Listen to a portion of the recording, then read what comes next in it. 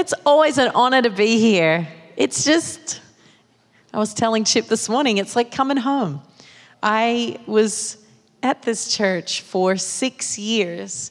It was my spiritual home. This is the church where I really discovered my calling. I was ordained on this stage, sent out from this place. This is holy ground for me. And for the many people that call this place home, it's just so wonderful to see so many faces that I don't know. And I just want to tell you, you're in for a treat, and your heart and your life is safe here. You can trust that you will be taken care of here. The people that pastor this place listen to the Holy Spirit. They're not perfect, but they're submitted to God, and your heart is safe here.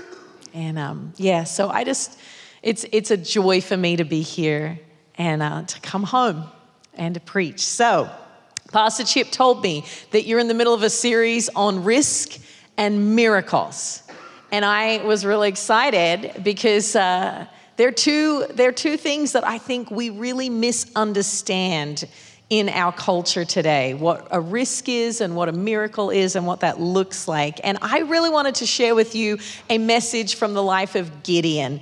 Now, Gideon lived in the Old Testament times. If you are not familiar with Gideon, he was after Joshua. Joshua took the promised land. He lived in between that time and when King David and King Solomon showed up on the scene. So a very long time ago, this man named Gideon lived.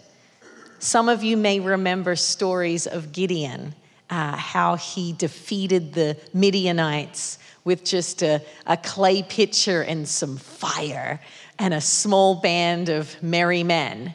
And maybe that's all you know about Gideon. The other thing that maybe you might know about Gideon is that Gideon asked for signs all the time from God. And Gideon gets a really bad rap for this. I feel like people say that he had lack of faith or that he was scared to risk, that he was a big chicken, is what people kind of will preach about Gideon. Look at that guy who was so afraid to do anything. But I would like to rewire and repaint a picture of Gideon for you today, because I don't think he was a big chicken at all. I actually think he was one of the most courageous men to ever trust the Lord to do something mighty. And so I've learned in life that it's really hard to risk anything in order to see a miracle if you do not know or trust the God that you're risking something for. And the story of Gideon is actually the story of Gideon discovering who God is. It's very important. So I want you to go to your Bibles, to Judges chapter 6. We're going to start in verse 1. I want you to go there with us. I'm going to be reading. Prepare yourselves. We're going to be in Judges 6 and 7 this entire sermon. So if you have a paper Bible, just keep it open. If you have an app, just keep it open. Don't shut it down. We're going to be going back and forth all sermon. Okay. Judges 6, starting in verse 1. The Israelites did evil in the eyes of the Lord, and for 7 years he gave them into the hands of the Midianites. Because the power of Midian was so oppressive, the Israelites prepared shelters for themselves in mountain clefts, caves, and strongholds. Whenever the Israelites planted their crops, the Midianites, the Amalekites, and other eastern peoples invaded the country. They camped on the land and they ruined the crops all the way to Gaza, and they did not spare a living thing for Israel, neither sheep nor cattle nor donkeys. They came up with their livestock and their tents like swarms of locusts. It was impossible to count them or their camels. They invaded the land to ravage it. Midian so impoverished the Israelites that they cried out to the Lord for help. Can you imagine living like this? Can you imagine? I'm a gardener, and I had a deer invade my garden this summer. I went to California for a few days. Mama left the homestead, and the deer decided that they were going to invade. It ate my beans, it ate my squash flowers, it ate my peas, and even some of my sweet potato vines. It just went to town. It nibbled at the tops of my tomato bushes, it munched on my raspberries. But the biggest insult of all when I came back from California, not was the nibbling, but was the fact that the deer had taken a big poop right inside of my garden. Like right in the middle. I'm here. And I ate so much that I couldn't even contain myself. Violated my garden, okay? It was so insulting that I sat on the edge of one of my raised garden beds and cried real tears. I was devastated, okay? Yes, laugh on. It was devastating to me. I was like, this is my walled-in garden. It is safe from intruders, and you insult me like this. And it had felt like all my hard work had been for nothing. I felt deflated. And the thing is, to put this in context, my family doesn't depend on my garden for survival. They don't. My garden exists for my enjoyment. And the food that I grow in my garden is just a supplement to what I can get at Kroger or Costco. We all know that to be true, right? Do you remember how frustrating it was in the early days of the pandemic when we couldn't find flour or rice or toilet paper? And how nervous we were? I mean, I'm telling you, I was so desperate. There is a man that grew up here, one of Pastor Dave's nephews. His name's Josh Diani. Josh Diani delivered toilet paper to my house because I couldn't find it anywhere. And I put an SOS out on Facebook and he said, girl, I got you covered. And he brought me toilet paper, okay? That's how desperate I was, okay? Desperate. Now imagine living in that type of pressure cooker for 7 years. The Bible says that Gideon and his entire country was in that pressure cooker nonstop for 7 years. 7 whole years. 7 years of your hard work being stolen from you. 7 years of your animals being slaughtered. 7 years of hunger. 7 years of eking out an existence, constantly worried about how you're going to provide for your family, worried how you're going to keep them safe from these Midianites who destroyed everything you owned and needed for survival. This is the context to which we pick up the story of Gideon. So now we're going to read on. Judges chapter 6, starting in verse 11 now. And the angel of the Lord came and sat down under the oak in Ophrah. Hey, sidebar, this is what Oprah's name was supposed to be. Truthfully. But her dad was drunk and didn't spell it right, so she's Oprah. But her mother wanted her to be named after Ophrah, okay? Just sidebar. That's your trivia for today.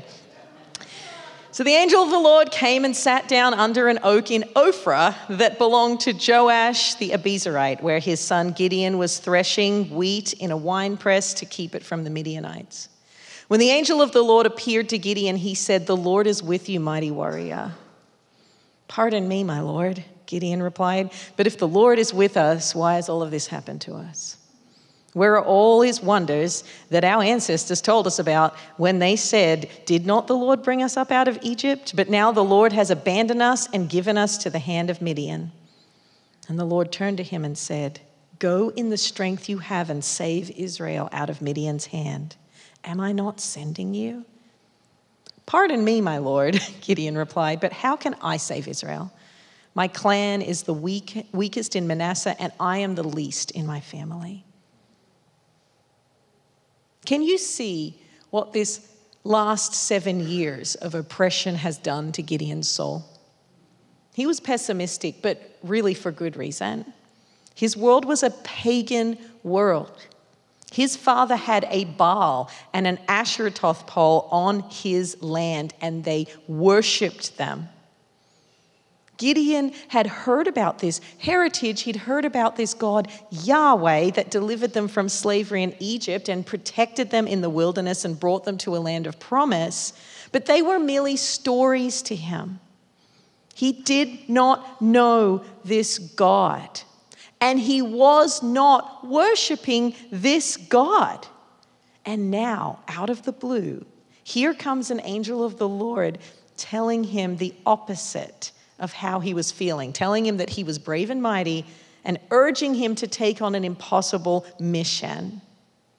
How hard would that be?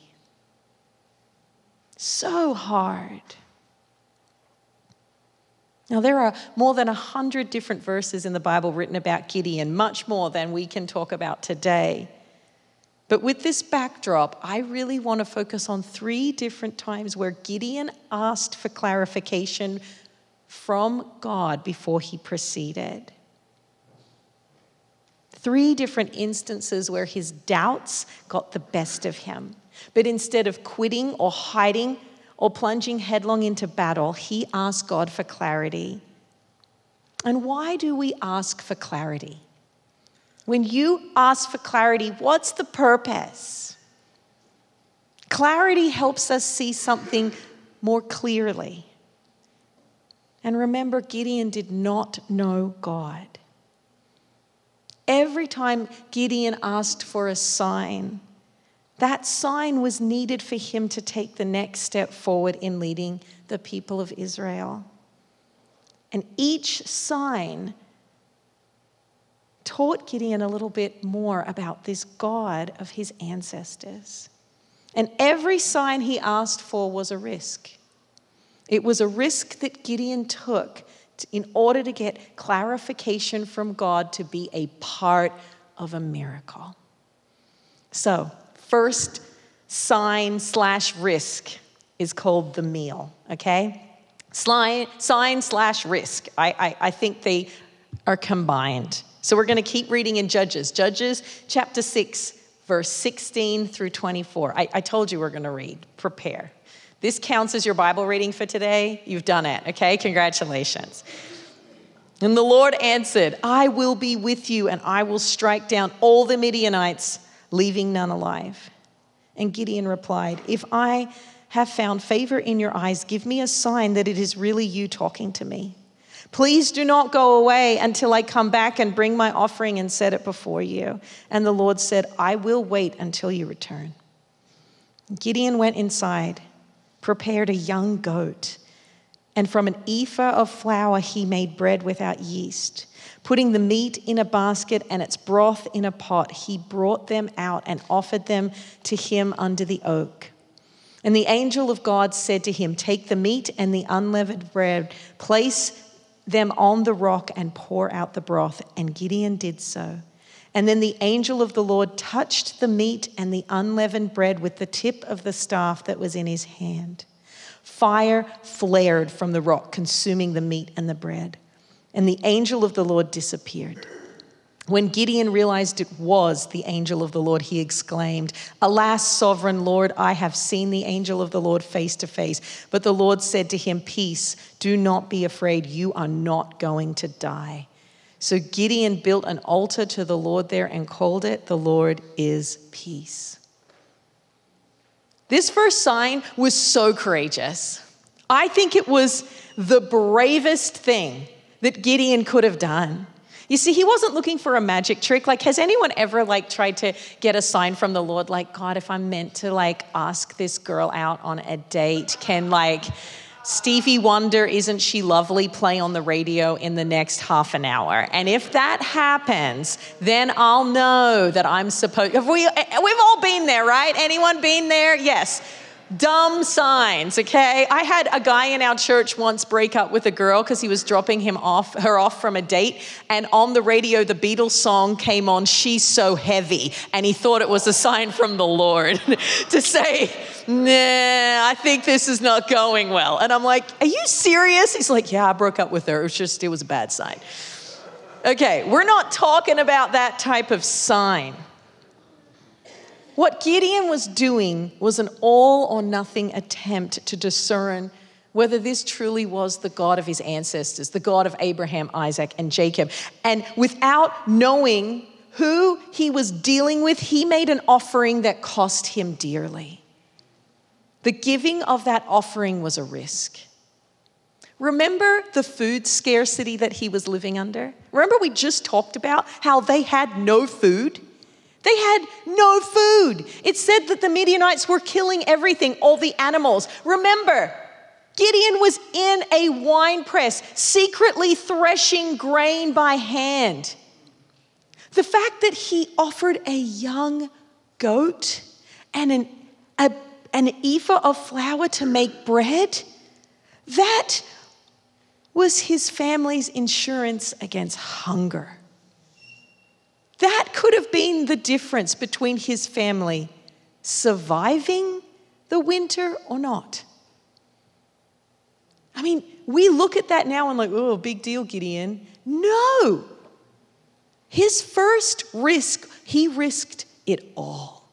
He risked his family's security to know. And that is powerful. When was it the last time that it cost you to seek clarity from God? When was the last time you sacrificed or risked something of great value in order to gain a greater revelation of who God is and what he is requiring of you? When is the last time you made an offering that cost you? See, for Gideon, it was worth it. He could have easily turned away and said, this guy's a quack. There's no way this is going to work. I am not giving up my family's security to test this. But Gideon made a choice, and that is why he's in the hall of faith men in the scripture, because of this. You see, on my first India trip, missions, as you guys were talking about, I've always loved missions, but I kind of always had the attitude of, it's probably better if I just send my money. They don't need me there, and you'd hear all of these stories about missionary tourism and so it's easy for me to get caught up in that. And I'm like, I'll just send my money. That's what they need. But the first time I actually went physically to India on a mission trip, the last day of the mission trip, we were sitting in their small house with all of the children around us, and the director stood up and he said, thank you. He says, most people sacrifice money in the West, but they can. He says, what is more important in the West is time. And you have made a sacrifice of your time to be with us, and we honor that sacrifice of time. And it just stabbed me right in the heart. I realized, it's easy for me to write a check. It's harder for me to spend 2 weeks traversing mountains and eating weird food to be able to be with this family that we support. It was a risk. But what I love about Gideon, he gets a really bad reputation for being afraid, but what he was more afraid of was missing God. And you don't have to wait till you're not afraid to risk something for God. I actually think his fear was actually the best part about him, because he was afraid of missing God. And sometimes you can just do things scared. And the risk lesson that Gideon learned from this first sign is that Yahweh was who he said he was, that he was mighty and powerful and responsive. And the outworking of that sign, when he made his offering and God showed up, the thing he did that very night was go and tear down his father's Baal and Ashtaroth idols on their homestead. He said no more. That risk that he took resulted in him aligning himself for the very first time with the God of Israel. So that gets us to sign number 2. Sign/risk number 2, the fleeces. Okay, Judges 6, starting in verse 36. We're going to read now. So Gideon said to God, if you will save Israel by my hand as you have promised, look, I will place a wool fleece on the threshing floor.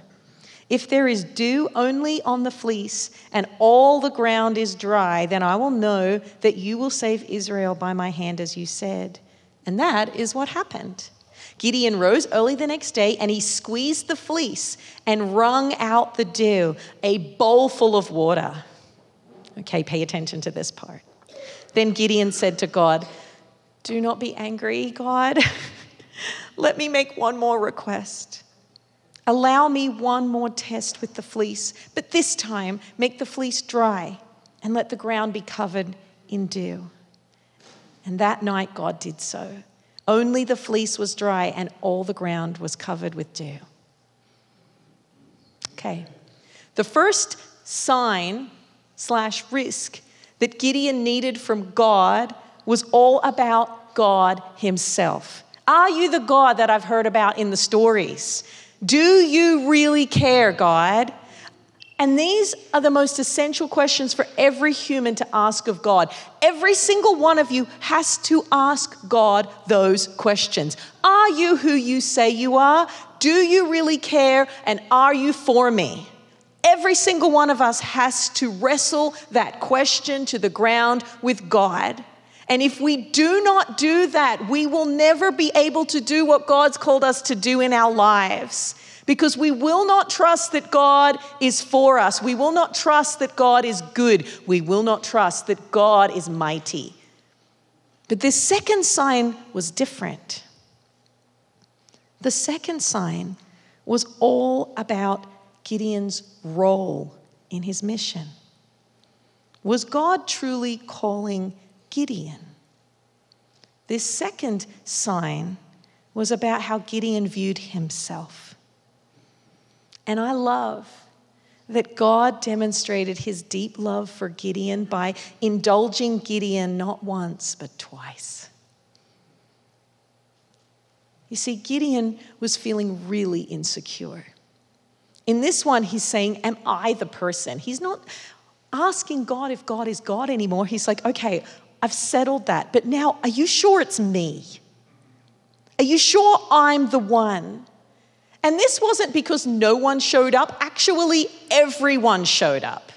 Gideon put a call out and said, we're going to form an army to defeat the Midianites. And 30,000 people showed up.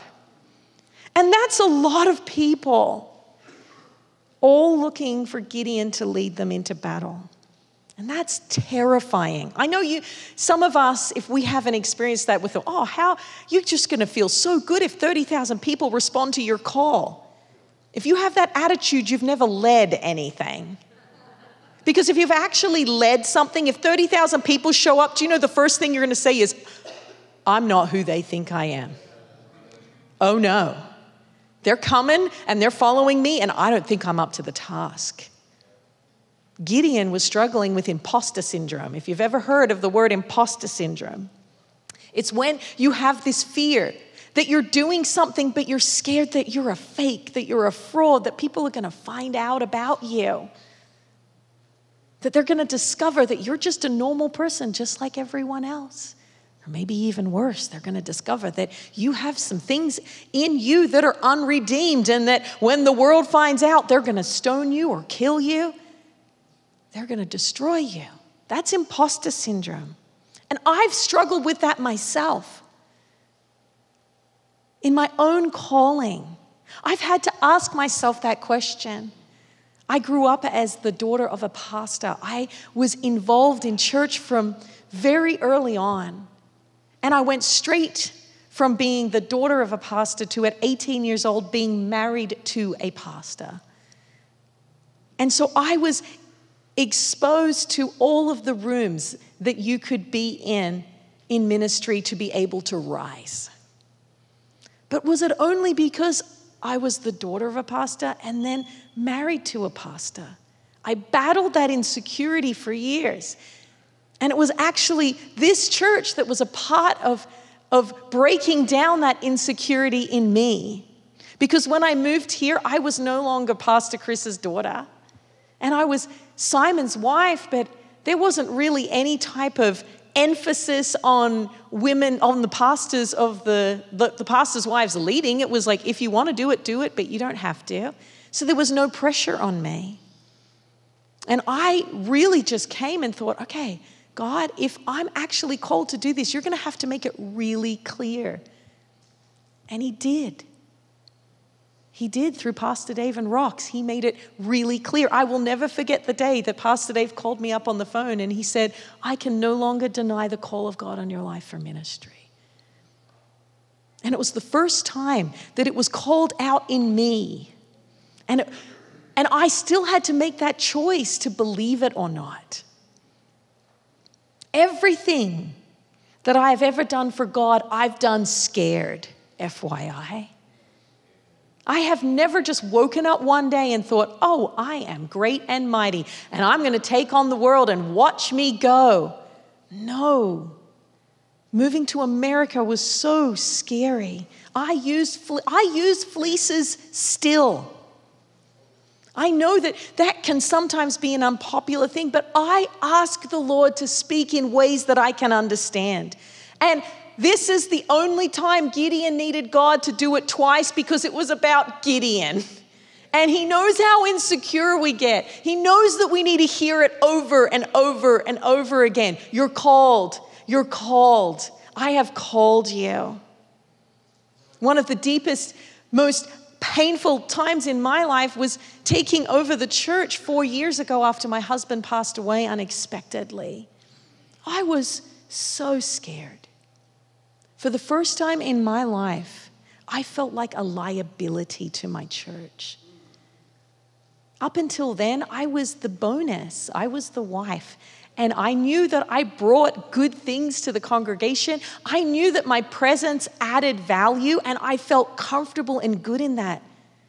But suddenly the thought of my name over the door, my face on the website, people would start to think things about me. Was I just some feminist with an agenda? Why isn't she married? Does she hate men? Oh, I thought of a million things that ran through my head. And then I imagined everyone in the church leaving and no one coming. And the problem was, I wasn't liberal enough for anyone that would think that being a lead pastor as a woman was cool, but I wasn't conservative enough to fit the mold either. So I was stuck in the middle. I was stuck. And I had to call out to the Lord again, God, are you sure? And I heard him clearly. I wrestled with it for a few months. God, I love this church so much that if my gender is going to stop this church from going forward and being everything it's called to be, I will step aside. I love it more.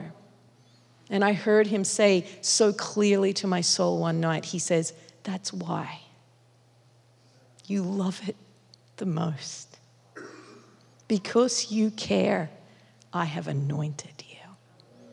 And I was like, I didn't know that caring could be a quality of anointing by the Lord, but he's like, you care the most. You are right. And that's your calling. And I needed to hear that more than once, just like Gideon needed to hear more than once with his fleeces that he was the right man for the job. Third sign that Gideon needed from the Lord, Judges 7. And we're going to start in verse 7. And then the Lord said to Gideon, with the 300 men that lapped, I will save you and give the Midianites into your hands. We'll pause here for a second. Gideon started with 30,000 and it got whittled down to 300. I mean, talk about insecurity. Talk about stress. I mean, I would be like, Lord, tell me I'm the right person for the job and let me keep the 30,000. Deal? But no, the Lord's like, we're really going to take you on a test run here, Gideon. You're really going to learn. So he has only 300 people left. Let the others go home. So Gideon sent the rest of the Israelites home, but he kept 300 who took over the provisions and the trumpets of the others. Now the camp of Midian lay below them in the valley, and during the night the Lord said to Gideon, get up, go down against the camp, because I am going to give it into your hands. If you are afraid to attack, go down to the camp with your servant Purah and listen to what they are saying. Afterward, you will be encouraged to attack the camp." So him and Purah, his servant, went down to the outposts of the camp. And the Midianites, the Amalekites, and all the other eastern peoples that had settled in the valley, thick as locusts, their camels could no more be counted than the sand on the seashore. And Gideon arrived just as a man was telling a friend his dream. Pay attention. "I had a dream," he was saying. "A round loaf of barley bread came tumbling into the Midianite camp. It struck the tent with such force that the tent overturned and collapsed." And his friend responded, "This can be nothing other than the sword of Gideon, son of Joash the Israelite. The Lord has given the Midianites and the whole camp into his hands." When Gideon heard the dream and its interpretation, he bowed down and worshipped. And he returned to the camp of Israel and called up, "Get up! The Lord has given the Midianite camp into your hands." And dividing the 300 men into 3 companies, he placed trumpets and empty jars into the hands of all of them with torches inside. "Watch me," he told them. "Follow my lead. When I get to the edge of the camp, do exactly as I do. When I and all who are with me blow our trumpets, then from all around the camp blow yours and shout, 'For the Lord and for Gideon.'" Whew! Okay. First sign, Gideon had a revelation of God. The second sign, Gideon had a revelation of his own calling to lead. But now the event was at hand and he was terrified. You see Gideon sending the 300 men to their tents to get some sleep, but sleep was not coming to Gideon that night. And what I love about this sign, the third one we're focusing on today, is that we actually see God himself make provision for Gideon. We see the grace of God on full display for him. He actually doesn't wait for Gideon to cry out to him this time. He doesn't say, "God, I need another sign." God initiates the sign. That's awesome. And he uses 2 Midianite soldiers not only to confirm to Gideon that the battle has already been placed in his hand, but also we see the grace of God in the lives of the Midianite soldiers. See, a lot of times people have a hard time with the Old Testament. They're like, why would God kill these, have the Israelites fight these people? We see God going ahead of Gideon and warning these people, run. Run. Gideon's coming. Like, that's the grace of God on full display. That even these people who were the enemies of Israel, God warns them. And I believe he does that every single time because he is a good God. Anyway, that's for free if you worry about that stuff. But this was a specific word at a specific time for a specific purpose. Has any of you ever experienced that in your life? When you know who God is, and you know you're supposed to do it, but you still need someone to say, God's calling you to do it. And it's not coming directly from God, it's through another person. And we all need that. We all need that multiple times in our lives for us to be able to do and be everything that God has called us to be. A specific word spoken at a specific time, using someone a lot of times that you didn't expect. You see, I could write a book on many things, but truly on being a female leading a church and then attempting the thought of dating. I mean, now that's a story. That's a nightmare waiting to happen. And so I didn't want to be single, but I also was a mother to 3 teenagers. And so I had prayed many prayers and made many kind of vows to the Lord of like, okay, I will be single for you, Lord. I'll just lead this church and I'll do it with everything in me. And then maybe when all my kids have left, I will consider something different. But it was miserable. I wasn't having a good time. I realized I didn't really like being single. And as I was walking through this, I was wrestling with the Lord. But again, let's go back to the story before. I didn't want to do anything that would jeopardize my church or my family because I care the most. So I'm stuck in this situation where I really, really care. And I'm sacrificing because I care, but also the desire of my heart is that I wouldn't be alone. And I didn't know what to do with that. And one night, we were at a worship night at our church. It was the last worship night before COVID hit. And still, things were not on my radar yet about dating. I was talking to God about it, but I didn't really know. And we got in the car on the way home. And of course, if you're a mother of children, you know how annoying teenagers can be and how firm they can be in their ideas of your life, how you should live your life. So we get in the car and my daughter Evie sits in and she's like, we're driving home. She goes, Mom, you know how I told you I never wanted you to date ever? Like, yes, many times you have said that. She goes, well, I've changed my mind. And I said, oh. I said, well, why? That's shocking. She goes, Mom, I was worshiping tonight. She goes, I was lifting my hands and singing to Jesus, in her dramatic way, acting it out for me. And she's like, and I looked up on stage and I saw Andrew. Andrew is now my husband, but we weren't dating then. And she goes, and I heard the Lord say, you can trust him, he's safe. And I was like, it was like my palms were, and because we were friends, but there wasn't anything really there. We were friends.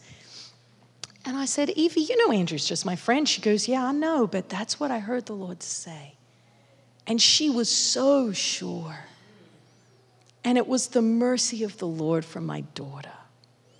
And so a few months later, when I sat my kids down and I said, Andrew from church has asked me out on a date. Evie's like, I knew it.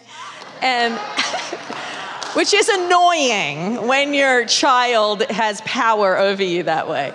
I was like, yes, Evie did know it. But that word, a specific word for that specific moment, I don't think I would have had the courage to take that step into dating again because I was petrified if God hadn't spoken to my daughter in such a clear way. And as we talk about Gideon's life, he needed clarity to know that what he was doing. You think if you can't even count the camels, I'm pretty sure I could count the camels, but if the Bible says you can't count them, there is too many camels to count. And for Gideon to know that he was actually not going to send these 300 people to a death wish and to be murdered by these people, he needed to hear from the Lord very specifically. And God used a so-called enemy to deliver a word that he needed to hear.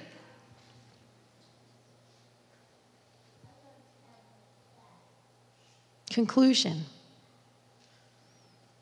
The way that Gideon interacted with God was risky, but it revealed the goodness of God, the faithfulness of God, and the kindness of God.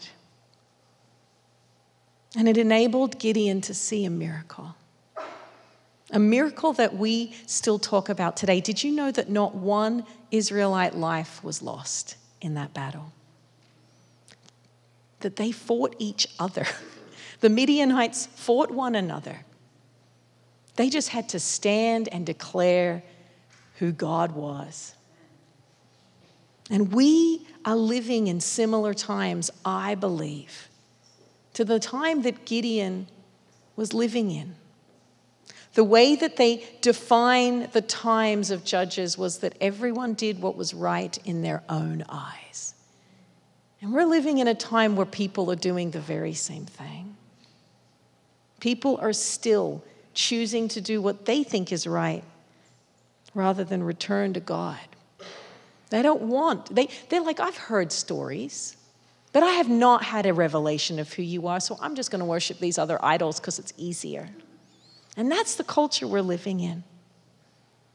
But we have a better starting point than Gideon, church. You see, Gideon was fumbling around in the dark. He was historically Jewish, but practically pagan.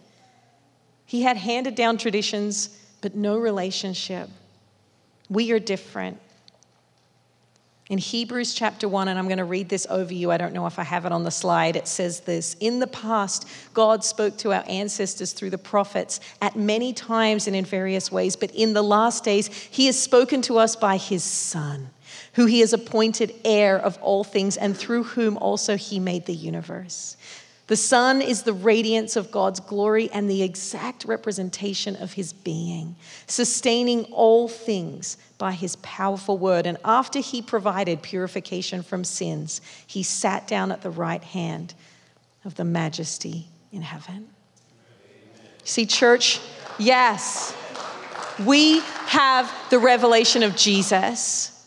Jesus was given to us to show us who the Father is. We have the outpouring of the Holy Spirit given to us at Pentecost so that we too can have God's Spirit living inside of us. We aren't starting from Gideon's position, but we still need to have personal revelations of God, so we can actually do what God's called us to do. We might not be at Gideon's starting point, but we can learn from him.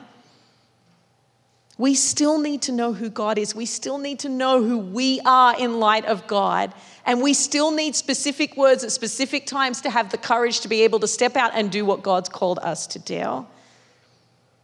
We still need to risk, just like Gideon did, to hear from God and to see miracles. But risk is pointless if you're just being risky. You see, every time Gideon risked something, it was for the purpose of understanding God clearly. And the end of Gideon's life is sad. And I believe it's because he stopped risking things in order to get clarity from God. He just started to believe that he could do it. And when we think we know everything we know about God and about ourselves and about the decisions we make in our lives, we get ourselves into trouble. And I believe that the Lord is calling many of you in here to engage with God again in a more direct way, in a way that risks and costs something in your life, to be able to say, Lord, I need to hear from you, and I'm not moving until I do so. I believe he is stirring that in your hearts again, because that is the only way you're going to see the Lord move in the way that is mighty and powerful in your life. Let's pray. Lord, I thank you so much for your faithfulness to us. Lord, I thank you for the gift of your Son. I thank you, Lord, that we are not in Gideon's shoes, Lord, that we have been given the perfect picture of you through your Son, Jesus. But Lord, I do pray for every single person in this room, Lord, as they are seeking and discerning your will for their life, as they're seeking and discerning who you are, who they are, and what you require of them, Lord, I just bless that right now. I bless what you're doing in this church and in the individual lives. Show us what the next step is in order for us to risk again to see you do something mighty. In the name of your Son, Jesus, amen.